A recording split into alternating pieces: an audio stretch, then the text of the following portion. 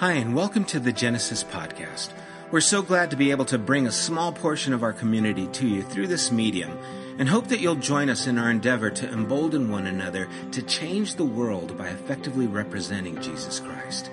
If you would like to know more about who we are as a community, as well as when and where we meet, you can visit us online at thegenesisstory.com. Also, if you have benefited from this podcast in any way or would like to participate in what we're doing here at Genesis, would you consider partnering with us by donating online again at www.thegenesisstory.com. There you can select the giving tab and how you would like to contribute to the general fund or even to the building fund. Remember, we can do more together than we can ever do alone. Thanks for taking the time to be with us. God bless. Let's pray. We'll get started. We're in chapter 2. We'll try and cover 2 of the churches this evening. Lord, I want to be mindful of you and not let the busyness of life blind me from your presence or deafen me from your voice. Lord, numb me from your touch. I don't want to go through life without an awareness of you. And so I pray, Lord, that as we are here taking time to pause and to open up the scriptures and read and learn, it would be an opportunity for you to, again, revitalize our relationship, to inspire us, to speak into our lives in a way that is personal, in a way that is powerful, in a way that will help us, God, to continue living with an awareness of you and a commitment to you. I thank you for everyone here. I do pray for those who are not able to make it, those who let me know they couldn't be here because of other commitments, of family needs. Lord, pray your blessing be upon them. And Lord, we again are grateful for all that you are doing in our lives, how you have provided for us, Lord. And Lord, may we be as generous to others as you have been to us. And we do ask these things in Jesus' name. Amen. Okay. Revelation chapter 2. We are going to look at the Church of Smyrna and Pergamum. At least we'll try to get through them both. I think we could. I think we will. So let's start at verse 8. Remember, just in review, that this letter, these letters to these individual churches were actual individual churches there in the area of Turkey, what is now Turkey. The writer John is dealing specifically with these churches, and so a lot of the things have to do with things that are taking place in that region, in those church communities. But of course, it is truth that can apply throughout history and things that we can apply to our lives. What I want to refrain from doing is trying to spiritualize everything to the point where it has no application to what was intended by the writer at this time. He is very much trying to help the churches at this time who are going through a lot of persecution, who are struggling with identity, who have lost zeal because of all these things that are taking place since the church began, to help them and, of course, to help us continue in faithfulness to the Lord. And so it is very direct in what he is trying to do, and we don't want to lose sight of that. So let's start in verse 8 of chapter 2. To the angel of the church of Smyrna write, these are the words of him who is the first and the last, who died and came to life again. I know your afflictions and your poverty, yet you are rich. I know about the slander of those who say they are Jews and are not, but are a synagogue of Satan. Do not be afraid of what you are about to suffer. I tell you, the devil will put some of you in prison to test you, and you will suffer persecution for 10 days. Be faithful, even to the point of death, and I will give you life as your victor's crown. Whoever has ears, let them hear what the Spirit says to the churches. The one who is victorious will not be hurt at all by the second death. Again, we start with a picture of Jesus, the first and the last, as well as the one who died and came to life again. There is no criticism that is taking place to this church. There's no rebuke. And it's worth noting that here is a church who is impoverished, who is inflicted, and there is no rebuke.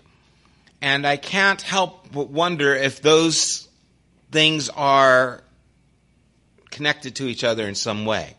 That a church that is going through persecution is also a church that has been refined through that persecution, that has been maybe put aside the things that aren't so trivial or things that really don't matter, that they are so having to hold on to what is important, that those meaningless things really aren't showing up in their lives. I mean, think about it when we go through difficult times, how we don't worry about menial stuff. I don't worry about if my Amazon order is coming in on time, if something really significant is happening. Those things aren't even in my mind. And I think a lot of times the problems that we go through have to do a lot with how we give ourselves over to so many things that are not important. And so here's a church that is suffering, that is impoverished, and there is no rebuke. There is nothing to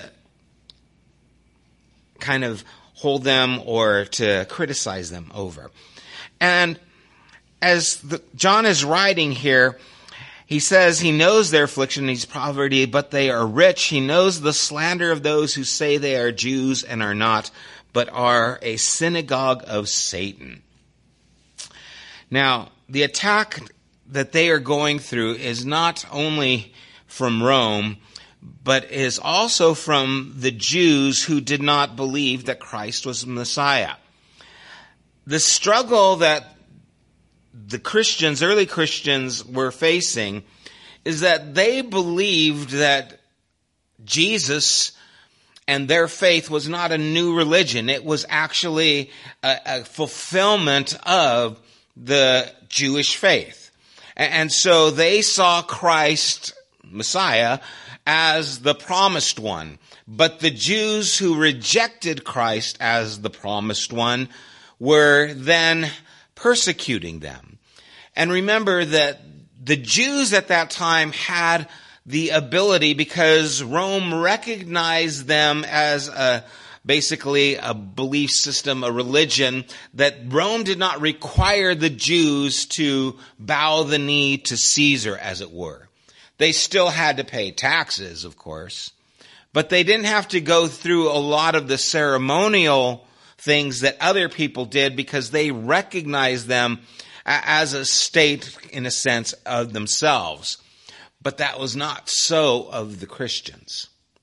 See, the Christians were now no longer under this umbrella of the Jewish religion, because they were saying they weren't a part of this. And so now Rome could hold them accountable to bend the knee and to acknowledge that Caesar is Lord. And so we find them in this struggle there. While some Jews rejected actively Jesus, they would actually then start to not only blaspheme who Christ was, they'd bring curses down on his followers by maybe bringing accusations about them to Roman officials, which could then result in further persecution, could result in their impoverished state, people not wanting to hire these people, not wanting to do business with these people who were alienated from Rome. And so this connection of this synagogue of Satan is really trying to address what's happening in this city with these particular Christians at the time. Paul talked about who were the true Jews. Right? He talked about this in Romans chapter 2. He said that they were the Jew, the one who was of the heart. That's the true Israel. The one of the heart, not just one who was born in a genealogy. It's not something that is basically something you have in your DNA because you are of this lineage. That it was actually a person who was having faith in the God of Abraham, and that shows up in Christ. And so there is this struggle. These people saying, we are the followers of the Messiah. The Jews saying, he isn't the Messiah. You are not a Jew. You do not belong to us. And the word Satan literally means the accuser. The synagogue in the town has been accusing the Christians of all kinds of wickedness, in particular in a city where Roman imperial presence and influence was everywhere. And so the Jews would have been exempt from taking part in the festivals of this cult, and they may well have been accusing the authorities that the Christians were claiming to be exempt as well, and they're not. And so now you find these Christians in this difficult place. They're being persecuted from Rome. They're being persecuted by the people who, many of them were Jewish still, as far as their ethnicity, but they're getting persecuted from them as well. And so that caused a lot of consequences resulting in their poverty. And otherwise, that was a very affluent city, a city that had a lot going for it. Here were people who were followers of Christ who were on the bad side of things, and so they couldn't take part in that affluence because of these kinds of things. And so the struggle is real. The struggle is real for them. But he says they're rich. I know your poverty, but you're rich. And what do you say to someone who is going through difficulty? What words do you give someone when they're going through a really hard time? You don't want to give them just these little trite sayings like, hey, it's all going to be okay. I don't feel okay. It doesn't seem like everything's going to be okay. And we can even do that with scripture sometimes, right? Here's a scripture to make it all better. But what you want to try and do is give hope. You want to try and help someone see that, hey, there is more than what's happening here. This thing you're going through is not the last word. And so this poverty that you're experiencing, there is more that you have not uncovered yet. And so John is trying to help them see that there is more that is taking place, trying to give them hope.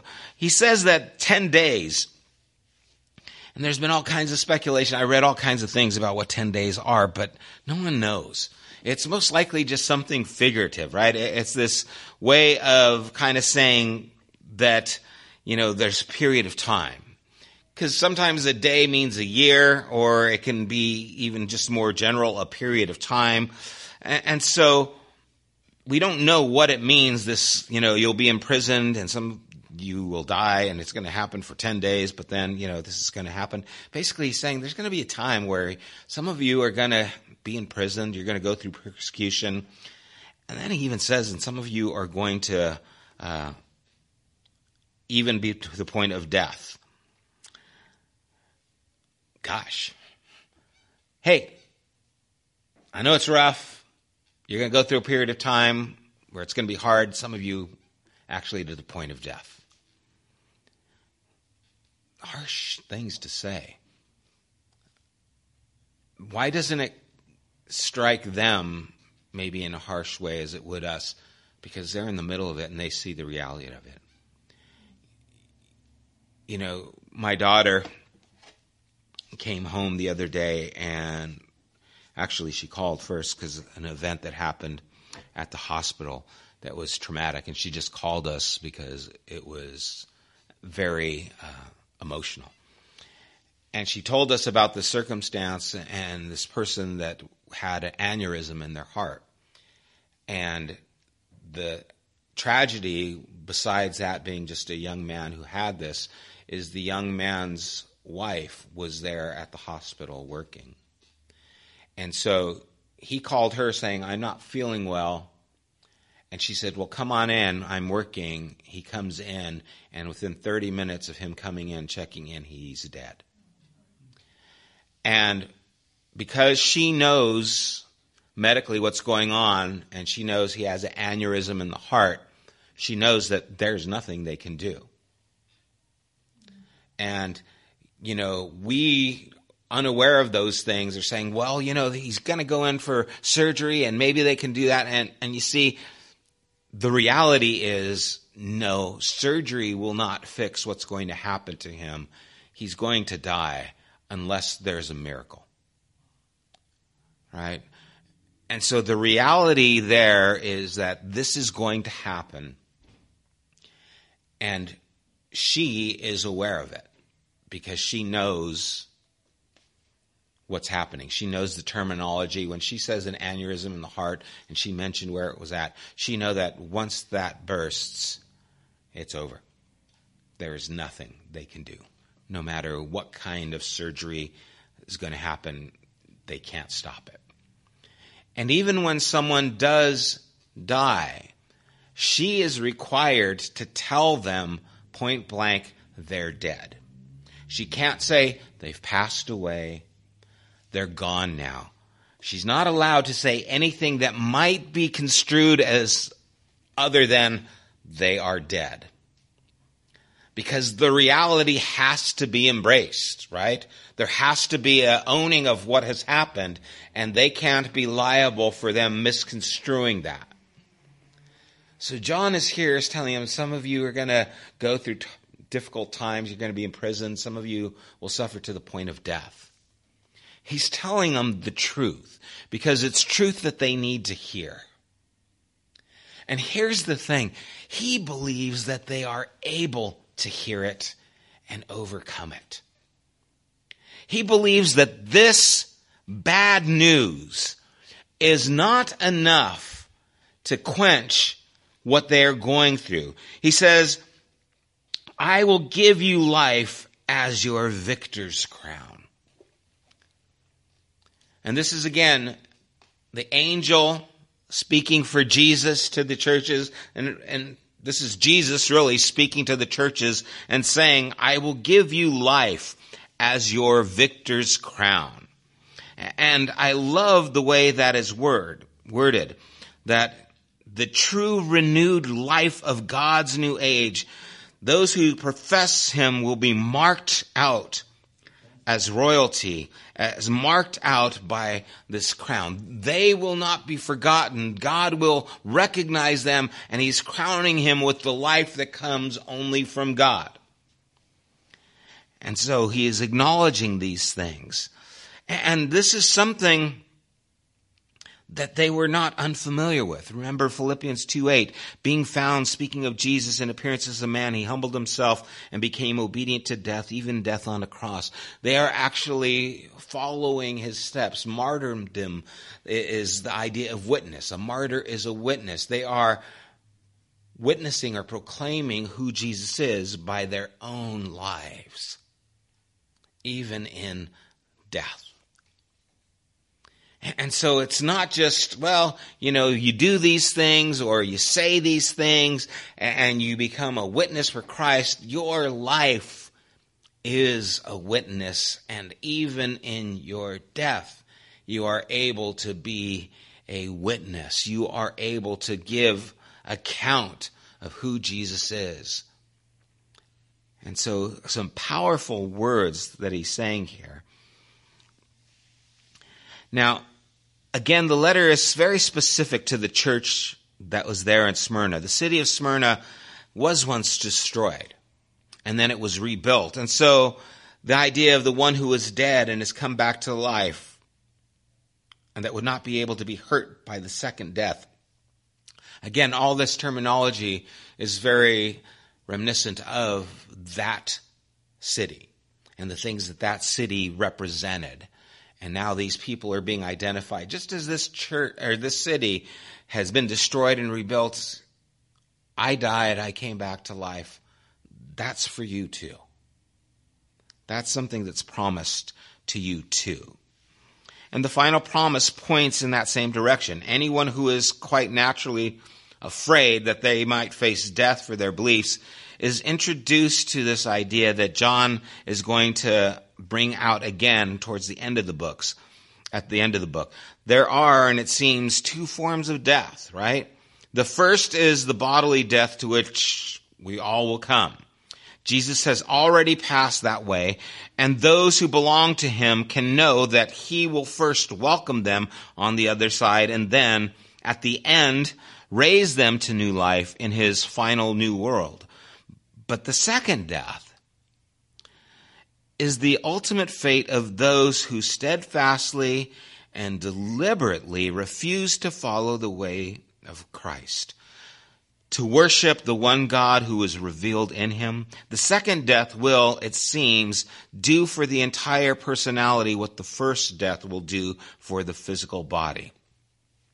And that's a terrifying thought. I mean, it's haunting that there is another death besides a physical one that we have to be aware of. And again, we see this return in chapter 20. But his point here is don't be afraid to face the first death. Some of you will have to do that. To conquer, to face that martyrdom in faithful patience will mean that you will have nothing to fear from the second death. You are going to go through this just like Christ went through it. Be content to go with Jesus through the first death. He was dead. He came back to life. So will you. And this is something they held on to. Because he lives, we will live also. And so they had faith in Christ and in this to take place. Solemn words. Again, very heavy period of time for the followers of Jesus. A lot of serious struggle taking place. And again, this is why John is writing this book. He's writing it for these people and the people who are going through these kinds of things and are having to make these kinds of choices and other choices. We come to Pergamum, verse 12. To the angel of the church of Pergamum write, these are the words of him who has the sharp double-edged sword. I know where you live, where Satan has his throne. Yet you remain true to my name. You did not renounce your faith in me, not even in the days of Antipas, my faithful witness, who was put to death in your city, where Satan lives. Nevertheless, I have a few things against you. There are some among you who hold to the teaching of Balaam, whom taught Balak to entice the Israelites to sin so that they ate food sacrificed to idols and committed sexual immorality. Likewise, you also have those who hold to the teachings of the Nicolaitans. Repent, therefore. Otherwise, I will soon come to you and will fight against them with the sword of my mouth. Whoever has ears to let him hear what the Spirit says to the churches. To the one who is victorious, I will give some of the hidden manna. I will also give that person a white stone with a new name on it, written on it, known only to the one who receives it. Have you ever been traveling on the 210 freeway and you go up past Pasadena and then up into Glendale, and as you start kind of getting onto the 134 freeway, you go up on a hill before you hit the 2. I've been driving this way a lot, so it's very fresh in my mind. There's a point where you go up that hill and you can actually see LA. You see all the buildings. You see all the skyscrapers that are there. And it's great because you can't see it when you're in Pasadena. You're just too low. But when you get to a certain place, all of a sudden the city is seen, and it's kind of a cool thing to see the silhouette of the buildings there against the sky. And The landscape of Pergamum was similar to that, where it was very high up. It was elevated in this place. There was a high acropolis in the middle of the city, and it had these giant temples that were there that everyone could see, not only in the city, but in the countryside far away. So that if you were at a distance, you could look and see Pergamum, and you could see the temples that were there, and you can see it from the distance. They dominated the view, not only in the city, again, in the countryside surrounding it. And while people might see this and think, oh, how beautiful. Look at those temples. Look how great that is. The early followers of Christ in that community, it represented a threat.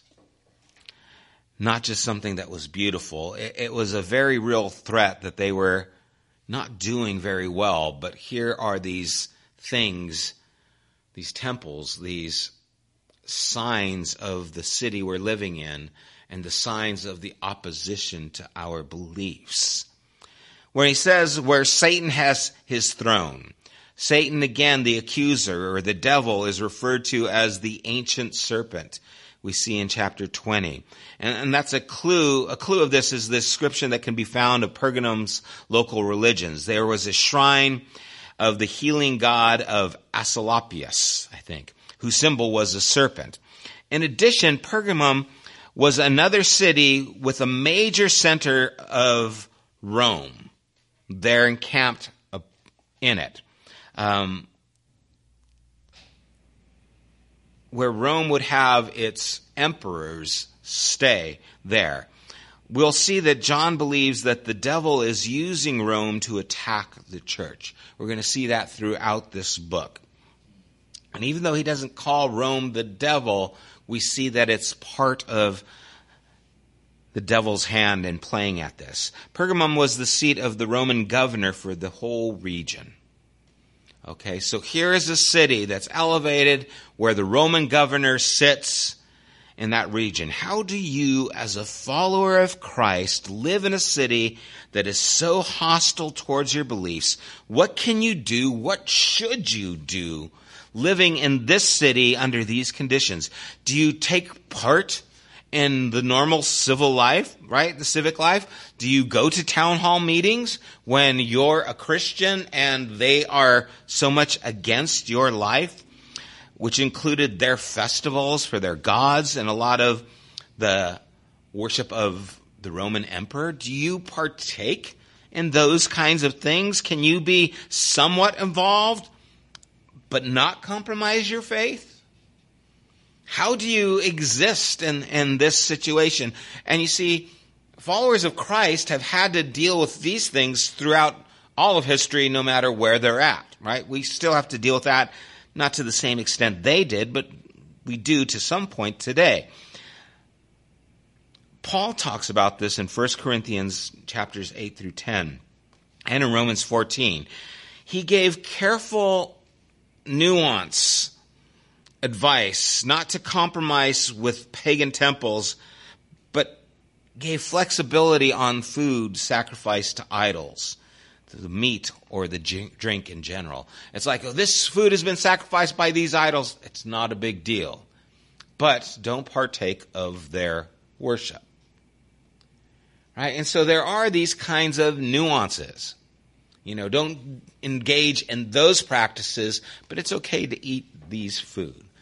Some people would equate Halloween in the same way. Oh, it's this old, ritual.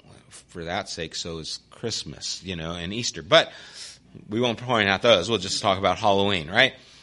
And so the idea is, well, oh, you're partaking of these things. Well, you can go door to door and eat candy and it not be a worshipful event, right? It's something where you can nuance those things and see that it's not the same. Some there have figured, well, we can fully blend in. Okay, we have this kind of freedom to be followers of Jesus where we can fully blend into the culture and not stand out at all. After all, there's this one guy who's named Antipas, and he died because he stood out. He was martyred. He's commended here for standing out. He's commended as being someone who really was faithful, right? And so we don't want to be like him and get killed. So a lot of people may have gone the other way, not to stand out at all and not to be identified with Christ at all. After all, what will happen if they notice us? Well, the same thing that happened to him. And so the comparison to King Balak and Israel gives us some insight into what's going on. Remember, King Balak of Moab hired the prophet Balaam to curse Israel. That's what he says in verse 14. But Balaam couldn't curse them, right? They were God's people, but still he wanted the reward from King Balak. And so he found another way.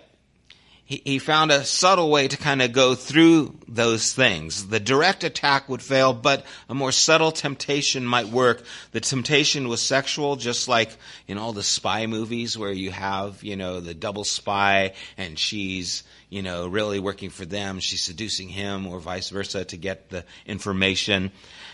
I don't know. I guess that's how it happens in spies. I would imagine it's in the movies. So the reason that sexual immorality is so often connected with idolatry is because of this behavior. It points to the different gods. It's pointing them to a direction of taking on worship. The god of indulgence, god of pleasure, seducing them. And the Nicolaitans may have been a small group who were teaching something along these lines to participate in pagan forms of worship. It's okay, we know you believe in Jesus, but you can partake of these forms of worship, which would then often include sexual rites. And so that you can blend in. They won't persecute you, they won't kill you. You can still follow Jesus and be involved with these things. The problem is that the church in Pergamum was not being an example in any way. They were not being the light of the world that Christ had told them to be.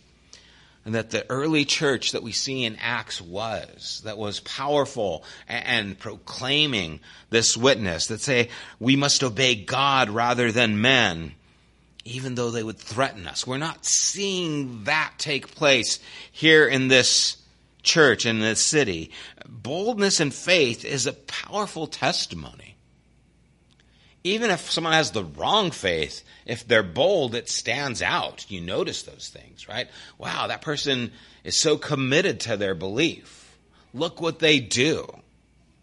They refuse to eat meat. They refuse to, eat pork. They refuse to worship on these days. Wow, they're so committed. And there's something that makes you want to commend their commitment to those things, their boldness in those things.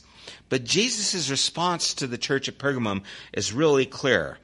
The Roman governor and those who hold power, these temples and these areas of worship might hold a sword, but Jesus has a sharp two-edged sword coming out of his mouth. See that in verse 12 and verse 16. And this is reference even from chapter 1, verse 16. His word will cut through half-hearted spirituality. His word is going to pierce.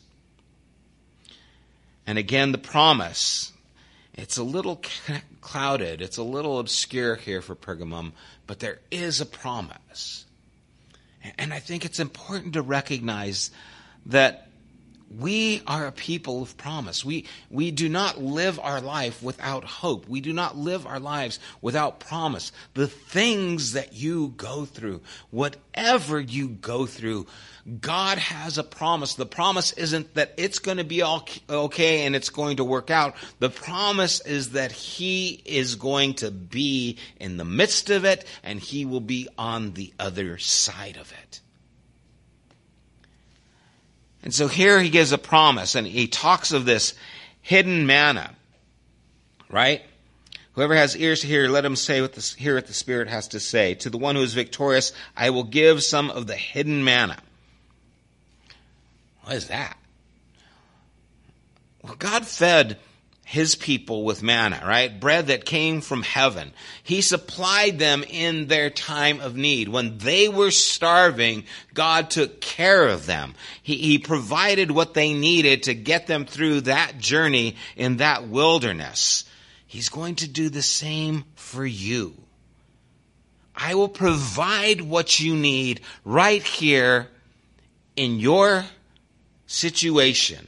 In your time of persecution, you're afraid of what's going to happen. I will provide what you need so that you can get through it and still bear witness of me. In that place where you live, it might seem to be starving. It might seem that they're starving you to death because of their persecution, but I will give you the secret manna. There are also parallels to the sacrament of Jesus, right? Body and blood broken for us and given to us. He will give some of them hidden manna. I will also give that person a white stone with a new name on it, known only to the one who receives it. I love this. We can only guess at what it means, right? But it is so intriguing. Some believe that because most of the buildings there in Pergamum were built from a black stone, that they would actually use white stones to highlight those kinds of things.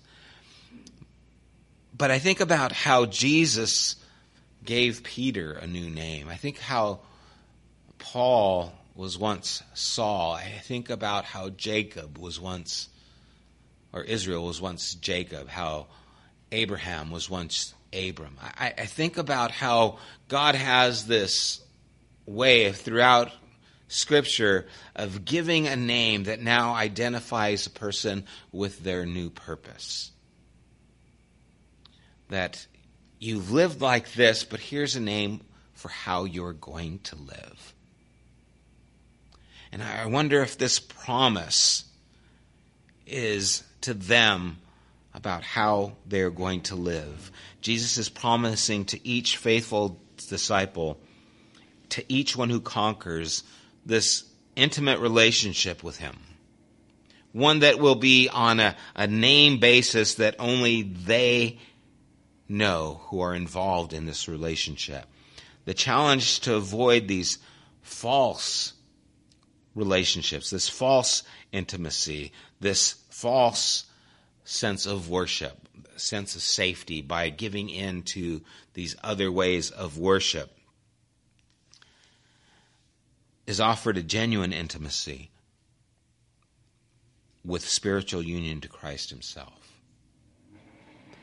And to have a promise that God is going to take where we are and is going to give us a name for where we will be. Something about that is intriguing to me. Something about that is a little bit haunting in a good way. Because I feel that there is a life I'm supposed to be living. And I'm trying to find out what that life is. And I am trying to hear his voice and know the direction and know the things I'm supposed to do and how I'm supposed to live.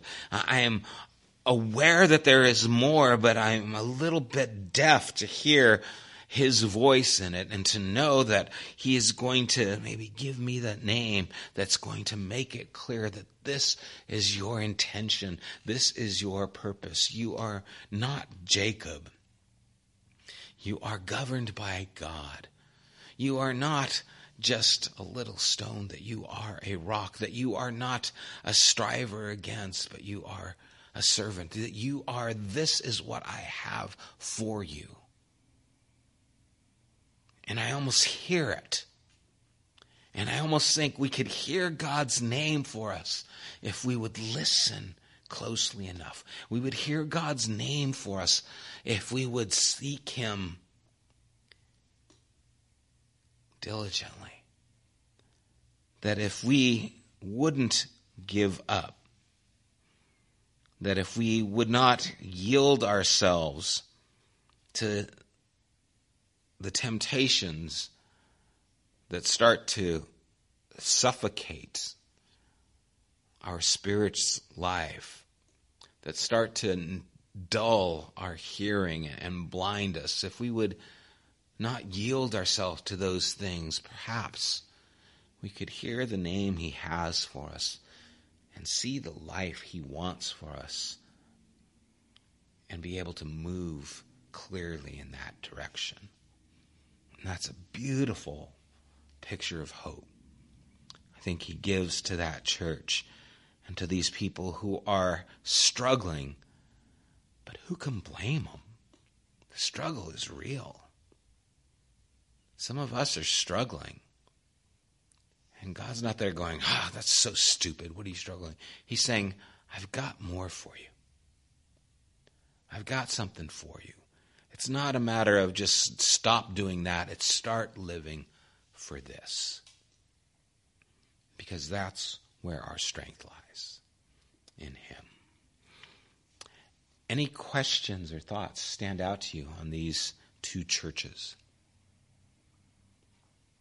Nope. Well, let's pray. Father, I do again recognize, Lord, that whenever there is struggle, you are there. Lord, your promise isn't to deliver us from the problem. Your promise is that you are in the midst of it. You are in the midst of the persecution. You are in the midst of the pain. Lord, you are in the other side to see us through.